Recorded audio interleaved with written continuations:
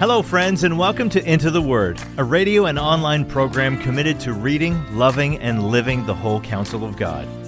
Lord willing, our intention is to go verse by verse and chapter by chapter through the entire Bible. Here to continue that journey is our Bible teacher at Into the Word, Pastor Paul Carter. Your word is a lamp unto my feet. Hope you have your Bible open in front of you today to Galatians chapter 6. The Apostle Paul here appears very much like a good dad. A good dad can be firm. A good dad can be angry. A good dad can raise his voice and use strong language when serious issues are at stake. But a good dad always loves, always gathers in, never pushes away, and never finally condemns. God is that kind of dad to those who are his through faith in Jesus Christ. He disciplines every child whom he receives. Hebrews 12:6 tells us that. But he is also always eager to gather in, always seeking restoration, always dealing out of love, and never finally condemning those who are his. Thanks be to God. That's who God is as our Father. And that's who the Apostle Paul is in this letter. He has spoken in very strong language. He has raised his voice, and he has applied a polemical bare-bum spank upon those who are disturbing the gospel progress of these churches in Galatia. But now, having done so, having delivered strong and appropriate correction, he turns himself to the task of gathering in. And if you're going to do this, brothers and sisters, if you're going to address error and engage in polemics, then this is how it has to be done. John Calvin, himself no stranger to strong words, says here, "No man is prepared for chastising a brother till he has succeeded in acquiring a gentle spirit." If you don't have the heart of a father, then you have no business spanking the people of God. Okay, that's a good word right there for pastors and probably for parents too. So hear now the word of the Lord, beginning at verse 1. Brothers, if anyone is caught in any transgression, you who are spiritual should restore him in a spirit of gentleness. Keep watch on yourself, lest you too be tempted. R. Alan Cole says here, Paul is now turning to the question of how the church should deal with the repentant Judaizer, actual or imagined. Isn't that amazing?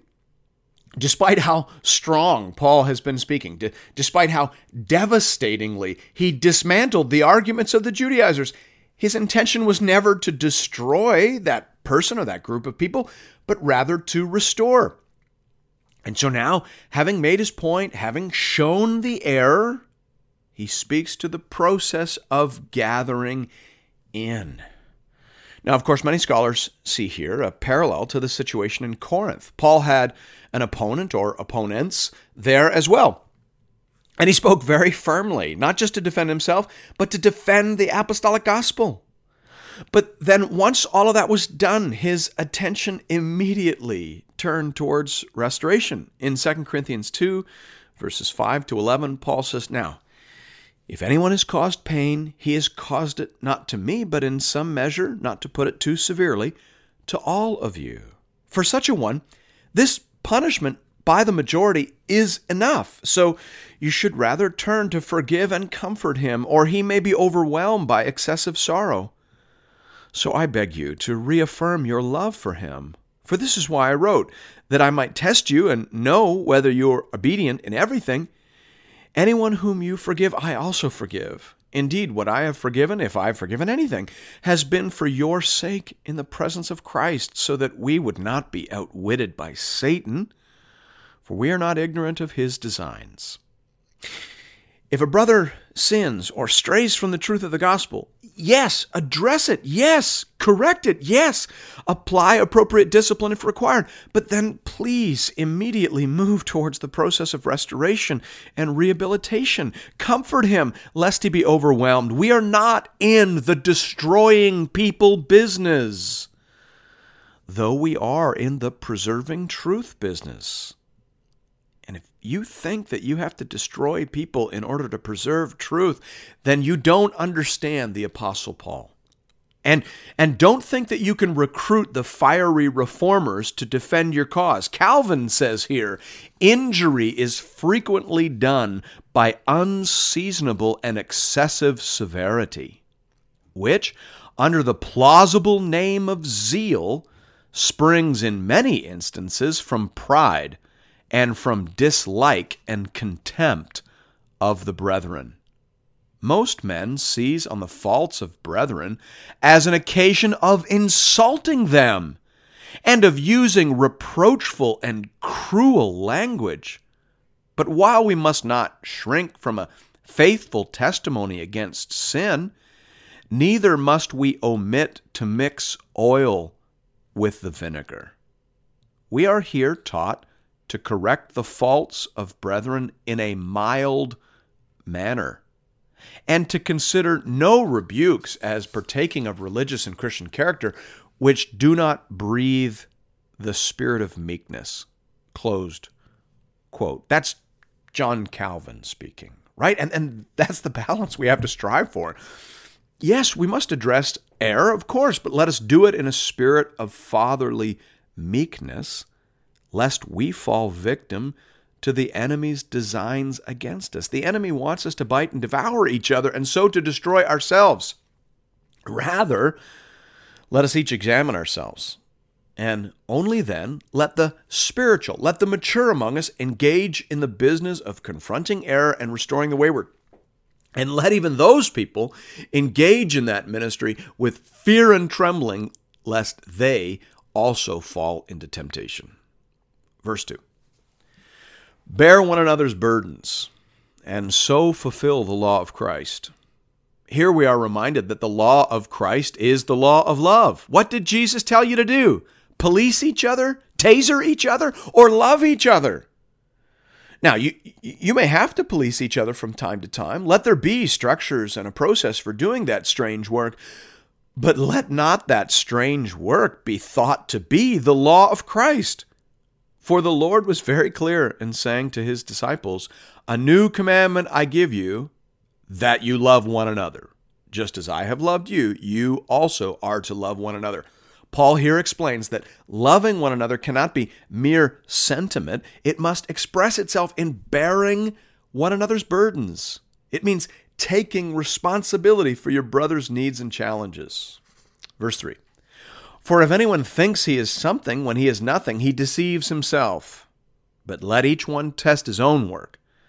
Then his reason to boast will be in himself alone and not in his neighbor, for each will have to bear his own load. Luther says here again, he represents the authors of sects and paints them out in their right colors.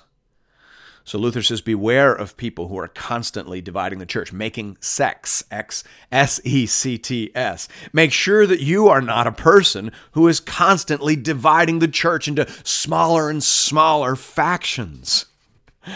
Do you think that you are the judge? You are not.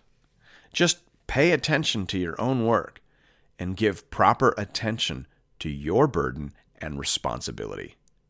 And be eager to share with others. We see that in verse 6. Let the one who is taught the word share all good things with the one who teaches. Scholars sometimes refer to this as a bridge verse, meaning it serves to close off one unit of thought and to introduce another. Paul is saying to the dividers and judgers out there, knock it off and get back to your primary responsibilities, which include loving one another and taking responsibility for the needs of one another. And towards that end, he says, make sure that you are taking responsibility for the needs of those who labor in the gospel. Make sure that you are attending to the needs of your local minister.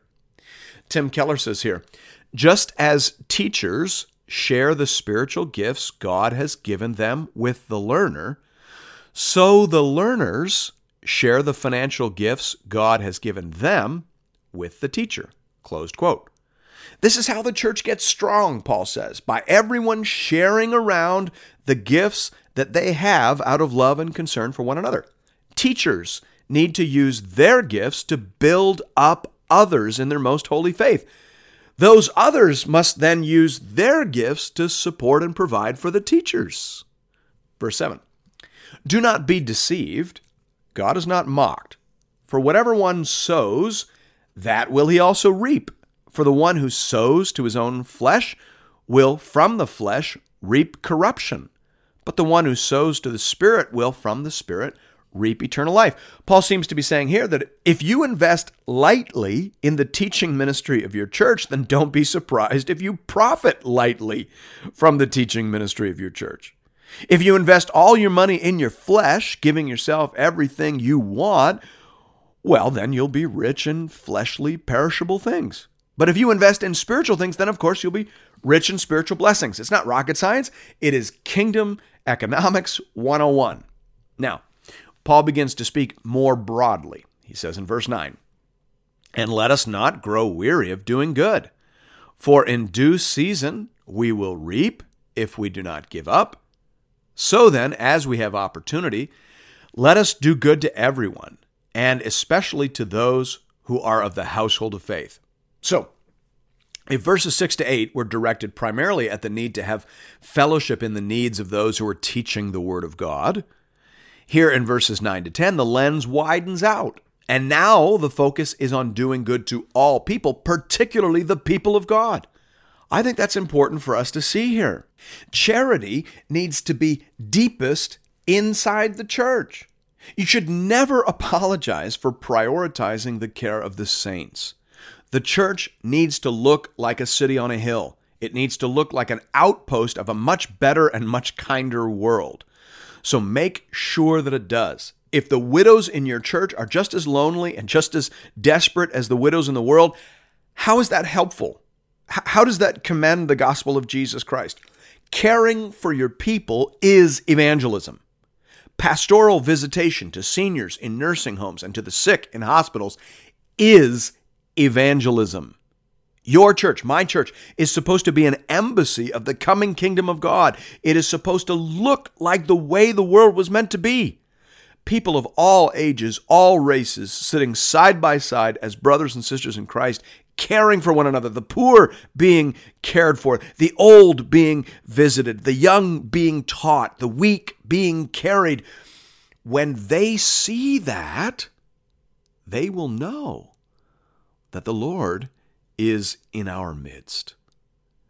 Build a better world inside your church. Shine your light. Be the fragrance of life among those who are perishing. Love everyone, especially those who are of the household of faith. Verse 11. "See with what large letters I am writing to you with my own hand." The letter is basically over now, and so Paul adds a mark of authentication. Because of the expense associated with writing materials in those days, Paul would have hired a professional scribe to write his letters. A trained scribe knew how to write neatly and cleanly in very small letters, thus making good use of expensive writing materials. But here at the end, Paul signs his own name in very large, unprofessional letters. Now, some also see here an indication that perhaps Paul had very bad eyesight, and that may be so. Combined with what Paul already said in chapter 4, verse 15, there's a pretty strong argument to be made for that point of view. But scholars also point out that even if Paul had perfect eyesight, his signature would have been much larger when compared to the professional script of an actual scribe. Verse 12. "It is those who want to make a good showing in the flesh who would force you to be circumcised, and only in order that they may not be persecuted for the cross of Christ. For even those who are circumcised do not themselves keep the law, but they desire to have you circumcised, that they may boast in your flesh.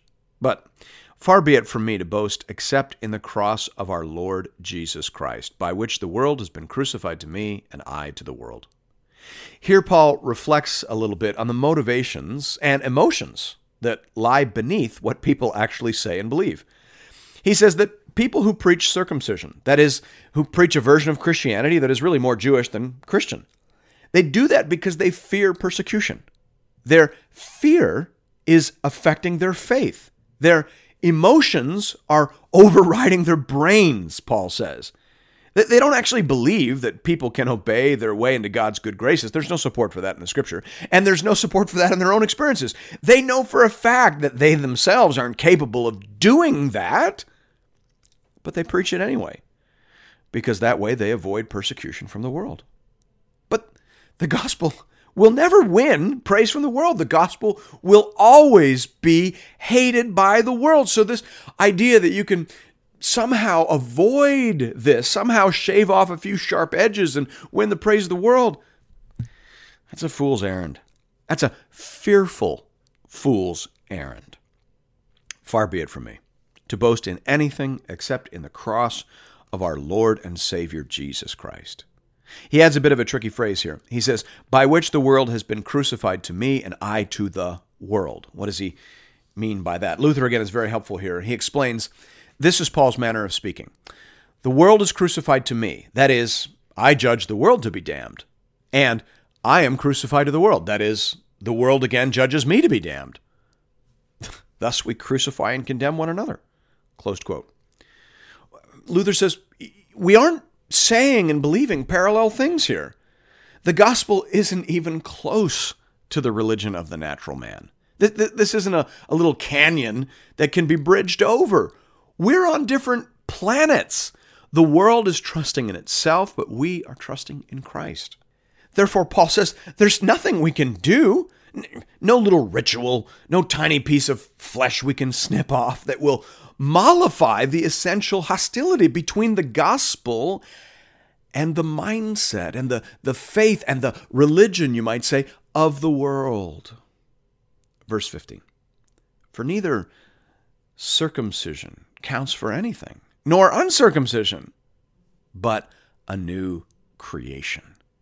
The only thing that matters is being born again.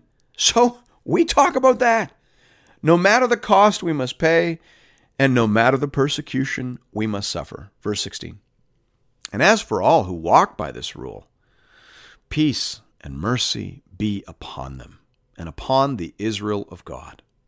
If you're born again, if you're trusting in the life and death of Jesus Christ for your salvation, if you're filled with the Spirit of God, then let us be at peace. Let us be kind and merciful to one another and to all the Israel of God. That phrase, the Israel of God, simply means all those who are now in covenant relationship with God through faith in Jesus Christ.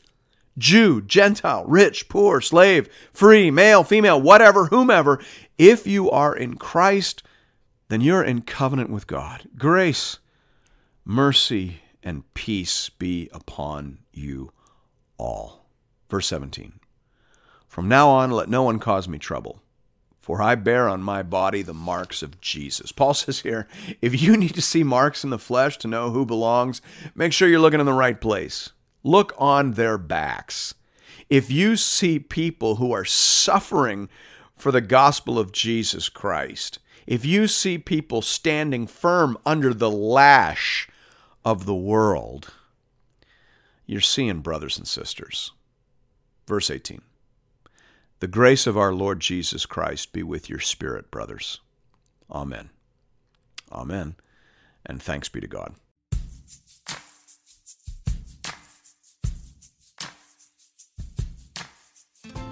And thank you for listening to another episode of Into the Word.